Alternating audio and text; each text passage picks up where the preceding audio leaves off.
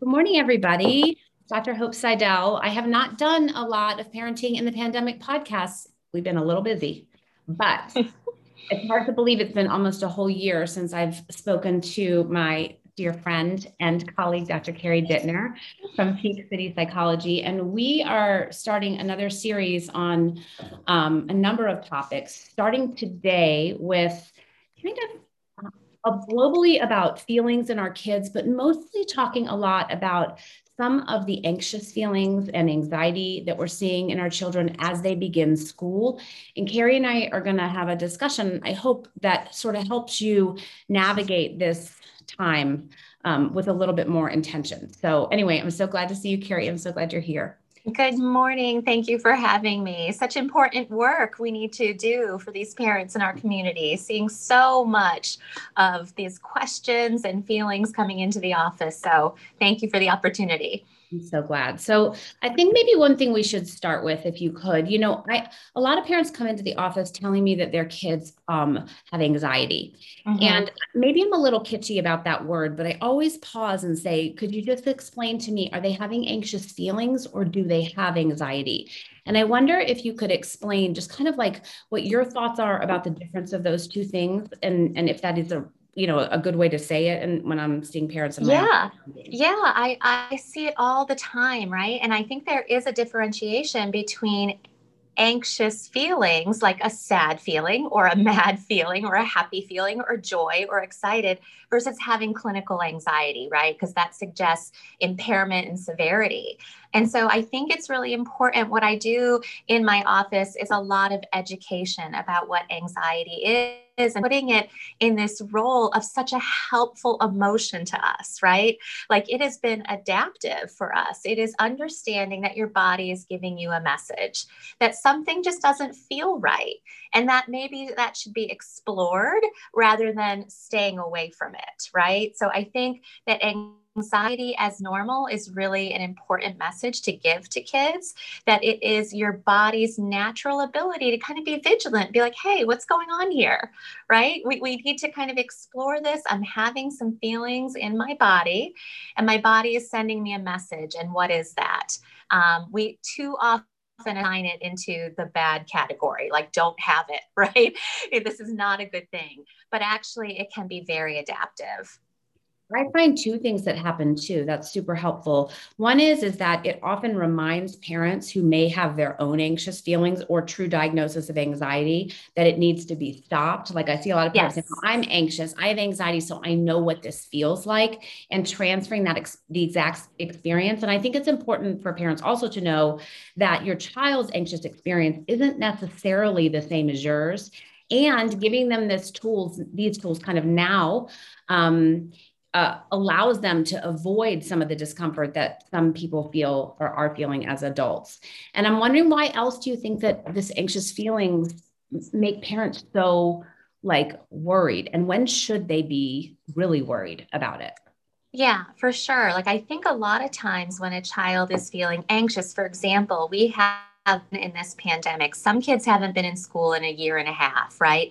They are rightfully anxious. Okay. Psychologists are not surprised by this. This, even though so many people are desperate to return to normal, we automatically assume that the feeling should be excitement, right? But this is a normal situation in which you should be a little anxious. Yeah. So we don't need to be kind of telling our kids like, no, it's fine. When no, I haven't done this for a year and a half. This is different and unfamiliar. This is a different situation that I'm going into. This is an unfamiliar situation. And so here's my body signal telling me this. And I think that parents want to sort of shut it down and offer reassurance because they don't want their child feeling any distress. It comes from a genuine, warm place of parenting, right? But I often tell parents, and they're surprised by this, I'm like, don't reassure your child. If your child is feeling over here, I'm anxious, and you're saying it's okay, that does not match your child. It does not join your child. So instead, join them. You have some anxious feelings about it. They have some anxious feelings about it. Join in that. Yeah. And we want our kids to trust their own feelings, right? So if they Absolutely. know that they're feeling anxious and you tell them you're not anxious, then they're like, I'm not. I'm Okay. not. Yeah. Maybe I'm not anxious, not sure. And you really, sometimes anxiety and some of these awful feelings are an opportunity for your kids to get closer to themselves, not closer to you, and they don't need to be depending on you all the time for regulating themselves. Moving through it can be a space for their own self-regulation, which is so, so important for them. Yeah. So, so important for them. So I think it's just an automatic response for to be like, I hear you. Tell me about that. Like, tell me what's going on. And I think that leads to such a much more richer and valuable discussion than Yeah. sort of just offering that knee jerk, like, it'll be okay, you'll be fine, move along. I want us to kind of sit with it a little bit. We have to sit with that a little bit and understand it and not be afraid of it or shut it down.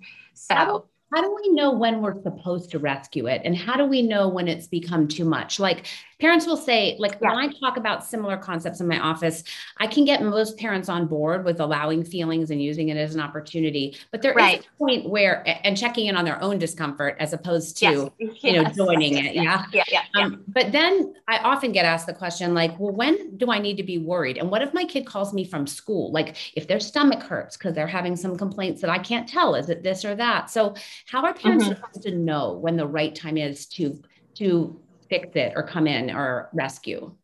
Yeah, that's a very, very good point. So I think the terms that I use in my office are severity and impairment, right? How frequent is this happening? Of course, in the first day of school, I imagine in a couple weeks, I'm going to get a lot of calls. My child's not going to school. Mhm. I understand that, but is that persisting? That's like one example. How long is this persisting? I expect that. I expect them to be just a little uncomfortable, but hopefully, most kids, once they see the familiar surroundings and they see that, gosh, nothing bad is happening.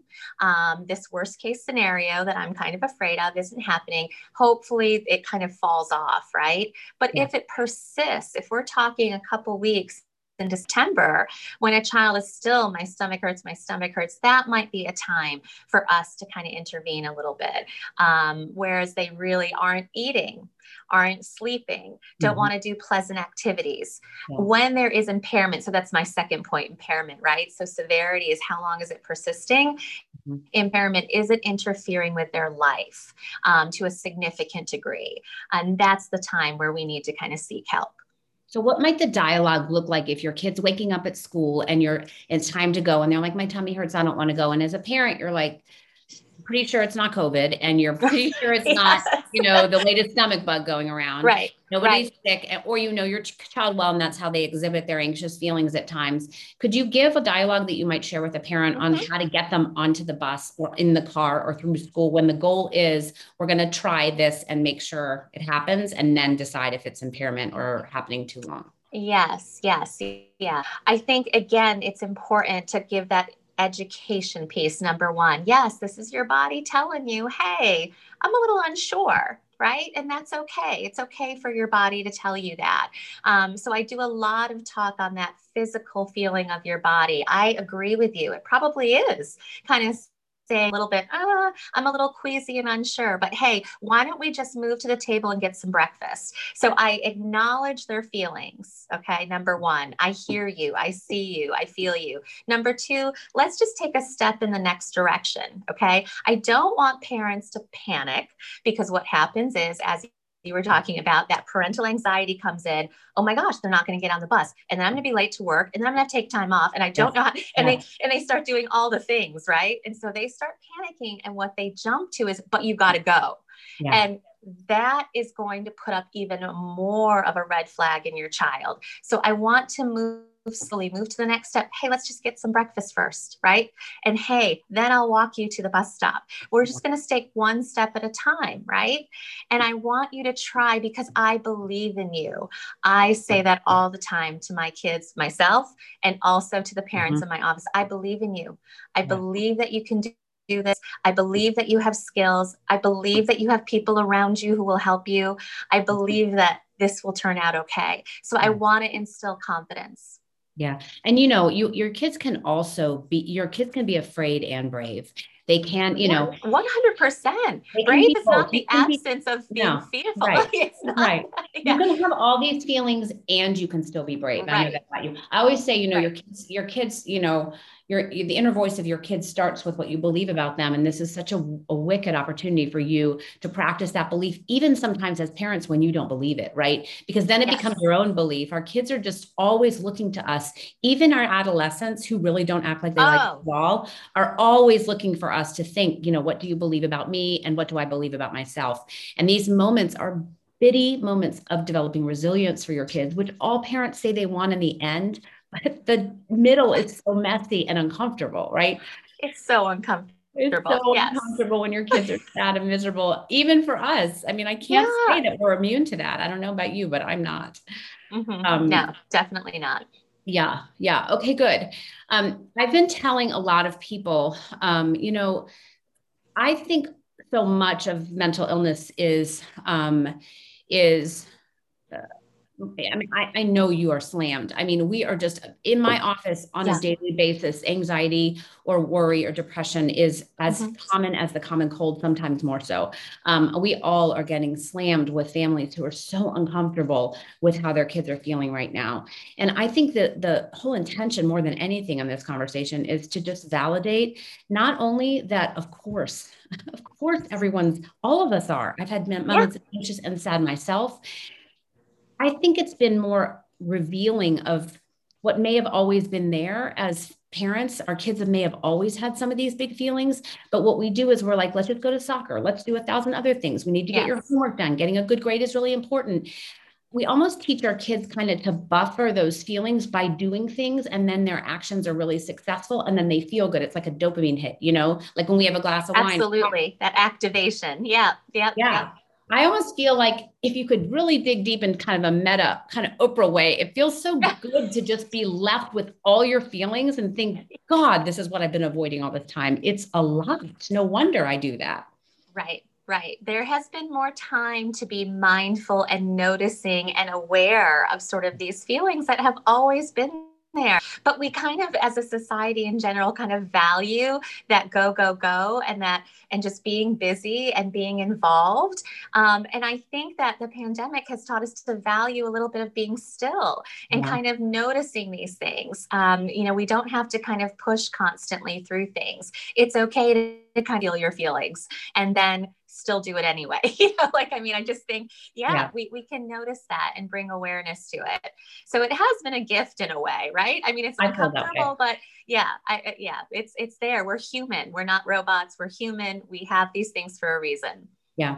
And the other thing I'll offer for all of you is that what some people are finding is that they don't have a very big vocabulary for feelings besides mad or sad or glad or, you know, just a few. And if you struggle with trying to access some language for your kids, they may really not have a language. Stomach pain tends to be the language that kids have, or headache, or, you know, physical signs. And if you notice that there's not a language, like, I don't know, like sometimes they could put a list of feelings on their refrigerator and just practice some new ones, some words. It sounds kind of elementary, but I think a lot of parents don't have a big feeling vocabulary.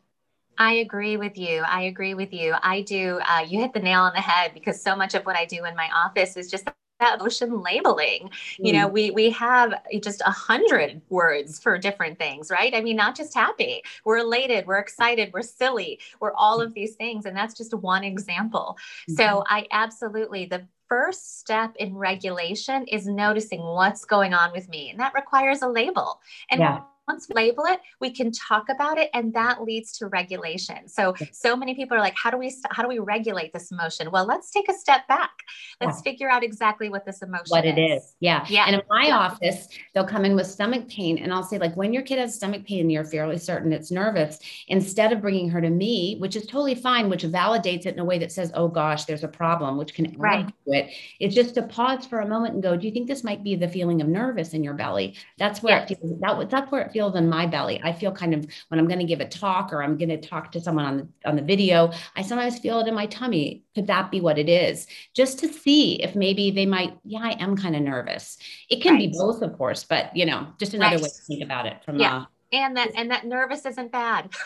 Yes, yes, yes. I mean, that's the other point that I make. It's like, we don't have columns of feelings. This isn't positive and negative feelings. They're feelings. Yes, So yes. I just don't want to create shame for some of those feelings. Right. Yes, yes. Oh my gosh, yes. Yeah.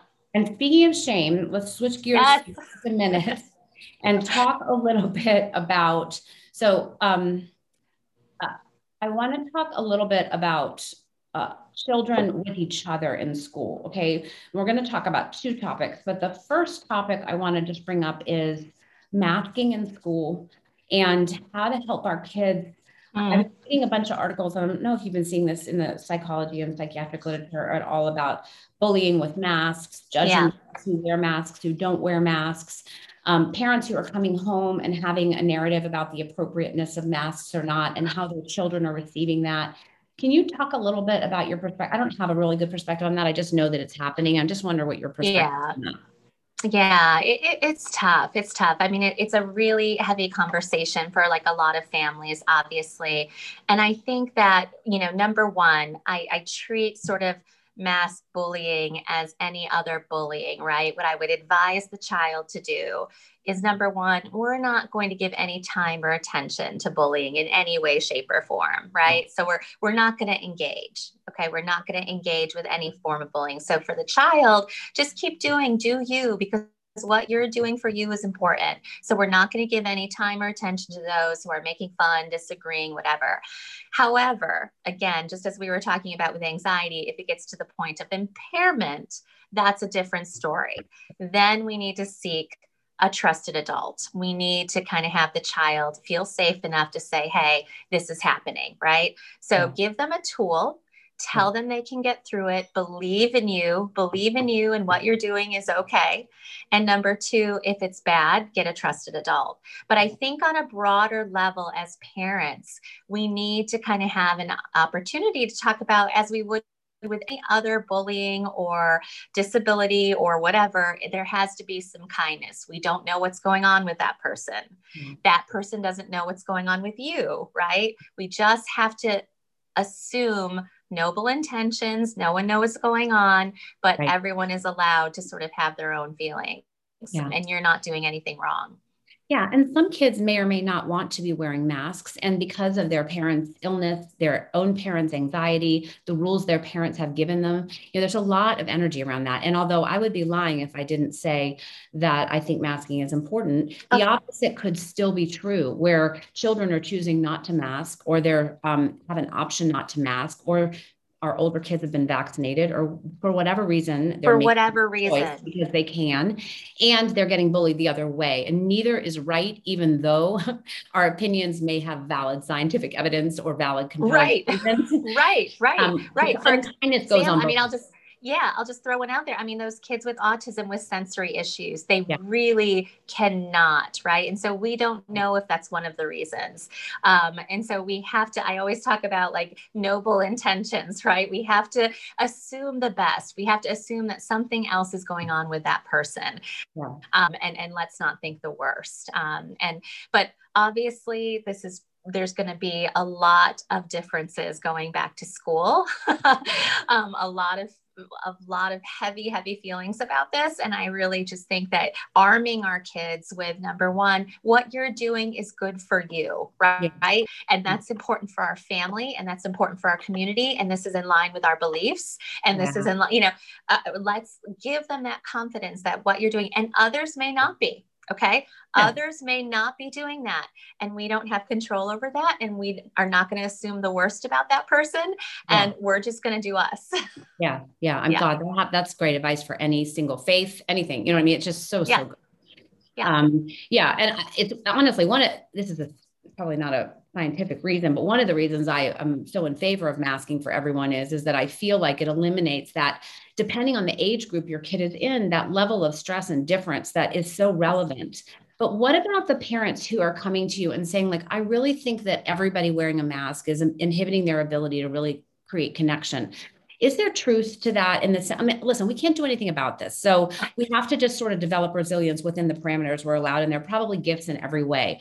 But I am wondering, like, if there is there is there any truth to the fact that kids can't connect when they're all in the same masks? Can they still, if they're physically together in school, have a beneficial experience? Like developmentally, does it just depend on the age of the kid? That's kind of a loaded question I didn't tell you about, but I just am curious. Yeah. No. I mean, we certainly don't have any, research articles yet. I mean, there hasn't really been that longitudinal kind of study that has been done. Like, we just haven't been in it long enough, right? And hopefully we won't be.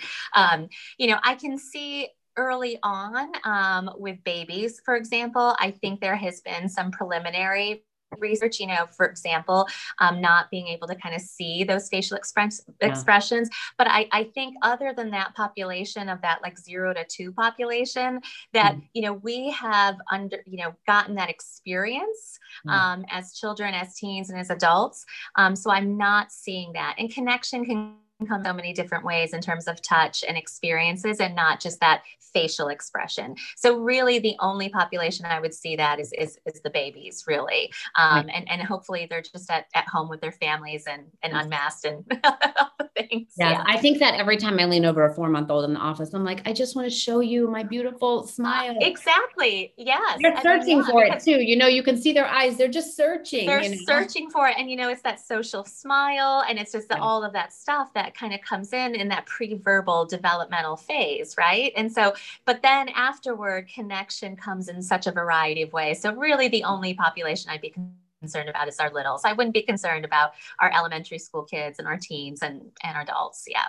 Yeah. And I think that, that's another good example in the way parents bring anxiety into their own child's experience, how we bring a preconceived idea that the way that we were doing connection before was better because we could see each other, right? Like I would even offer, if you wanted to even be curious about the way your kids could connect, that maybe it might really force them to connect in a way that was broader than their phone, that was broader than any other connection we've had before. And it might provide an opportunity that we can't yet see. And so just considering that perspective as opposed to all that's lost, like people do when we talk about losing a year of school, and how behind everybody's going to be. That's just not a thing. It's not a thing. It's not a thing. It's not a thing. We were all in the same boat. I mean, we were all in the same boat. No one's behind. For me too, it's like I think about that. My middle son is a rising senior right now. I had him at home for an extra year. He was home. As a junior, he would have been home. No. So I'm really trying to kind of, I too can kind of go down that path. Like, oh my gosh, he missed prom and he didn't get to go off campus for lunch. And I can lament in some of those things. But then I'm like, my gosh, I had lunch with him, right? Like that was pretty awesome. It was awesome. I think always turning the table on what did I gain? What, we are so programmed to go, what we lost. Our human brain looks for the negative, right? We're drawn to that. But let's program ourselves to kind of look at what went right. What did we get? What was the gift? Yeah. I'm surprised when I start my visit saying what was amazing about this year. So many parents are doing a really decent job, sometimes excellent job of saying it was the most amazing year.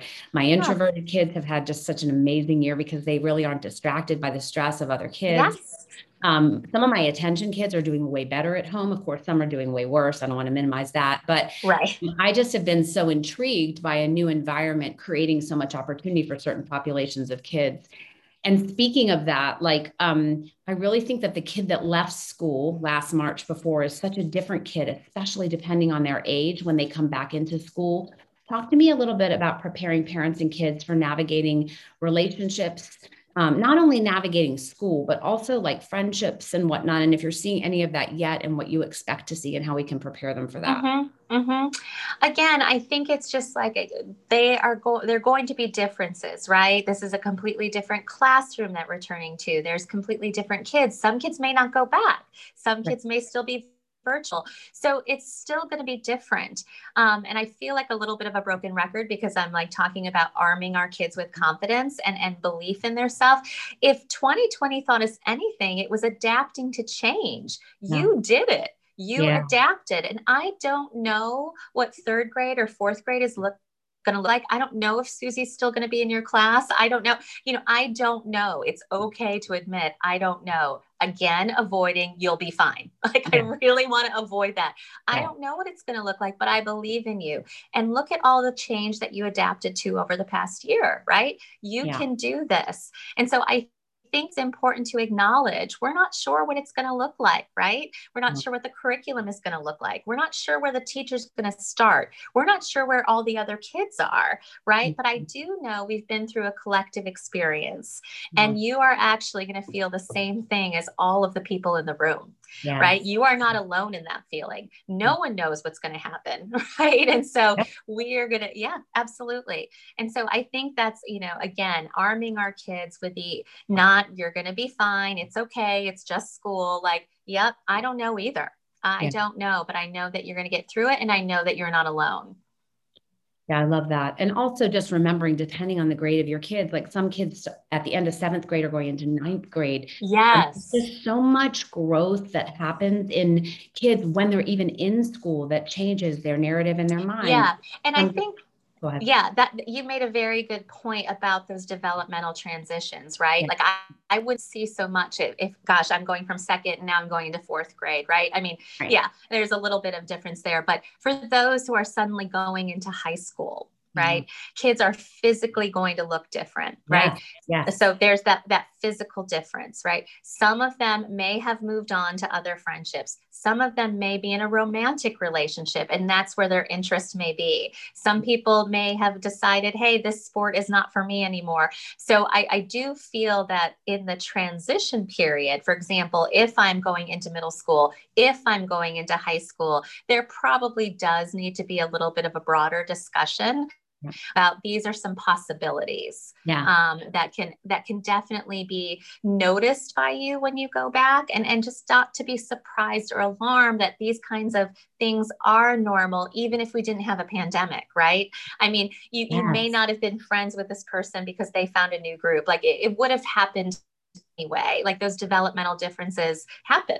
Yes. And anticipating that, then no one's having a surprise. It may not happen too, but even if you don't have this dialogue with your kids, preparing yourself to know if they come back and they're like, I was friends with Jessica in 7th grade, and now she won't even speak to me. You don't know what her experience has been in the middle. If she had a bubble of a group of friends that she's connected with that were the only people she could speak to the whole time, whatever that looks like, just reminding your kids we're all going to be a little different, and that's not a bad thing, but it can be for certain age groups very dysregulating, given that they're already a little bit nervous, and that's another, way to contribute to their not wanting to go to school if that happens. Absolutely. So, absolutely.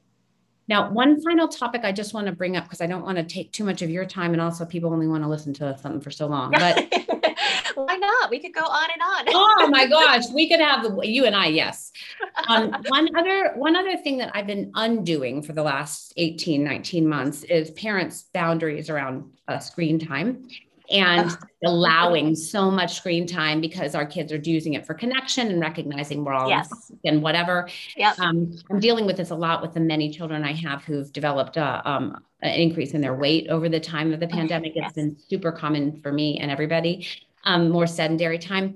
Can you also recommend, I know there's not a perfect amount of screen time for every kid, but if you've been allowing a lot of screen time, what that dialogue might look like also in anticipation of like a fresh new year around boundaries?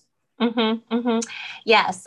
During the pandemic, I mean, my analogy to all families was not a magic number. Like, let's stop with our behavioral plans of, 2 hours or this or that. I understand that has been a very important guideline from the American Academy of Pediatrics, from the American Psychological Association.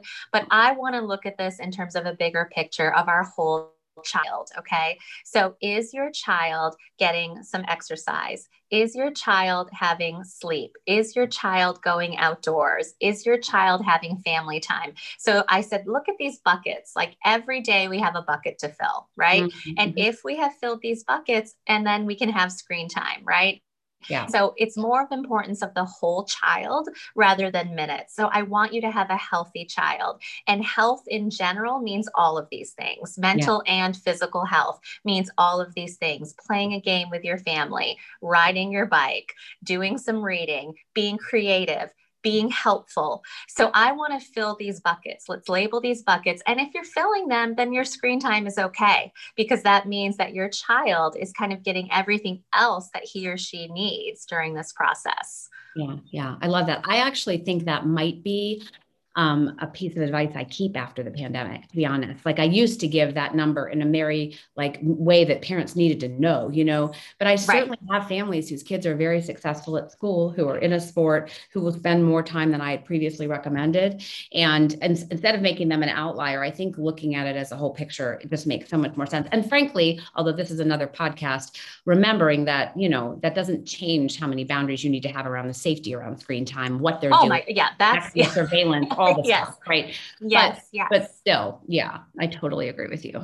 Yeah. And I definitely, think that still all the same rules apply, right? In terms of safety and monitoring and all those things, right? That goes unsaid. But this is more just in terms of your overall health of your child and their activity level and their ability to kind of be helpful and connected with family and friends. So I think that's just a bigger picture that I've been trying to kind of send. Yeah. I think we've all gotten really comfortable with uncertainty. And so, I'm happy about that. When I think about when you and I talked last year, when I did that Facebook post that went viral about just everyone not knowing the right thing to do. And now we're just people ask me all the time, how are you? Well, today I'm great. It's just really made me be quite present and also just very comfortable with uncertainty in a way that I'd not been before. This year is going to be uncertain. There are going to be moments where we might be back where we started again. Carrie and I might have to come back on and talk again at some point. The discomfort is just part of where we are right now. And I think it is an opportunity for us to teach our kids how to tolerate things that we can't control, because it was always like that. It's just that we thought we could control things before. It's always been that we can't always control things. Absolutely. Other things besides us. So I think the main message is honestly to know that this is going to be a shift. I know everyone's excited to return to school and get all these things, but don't think it's just going to be a piece of cake. Okay. As a psychologist and as someone who knows sort of like trauma research, right? This has been kind of a collective trauma. Going back to it, it doesn't look the same. So even though we're excited to kind of go back to it, it doesn't look the same. So being vigilant and aware and open about those changes and those differences is just going to be important and not catch us off guard. They're expected. They're going to happen and you're going to get through it. Yeah, I'm going to end with that. That is exactly the best advice ever. Carrie, if people want to find you, where can they find you? They can go to our website, peakcitypsychology.com, and they can get in touch with us that way. Okay, good. Thank you guys all so much. If you have other topics that you want to make sure we cover on our podcast as we're moving into the next couple of months, I'm going to be trying to anticipate things that are coming your way so we can just provide a space for you to get some of my very favorite local experts on handling what's coming in the fall for our kids. So I wish you all a beautiful school year. Thank you, Dr. Dittner, so much. Thank you. All right, I'll talk to you guys later. That was so good. Yay!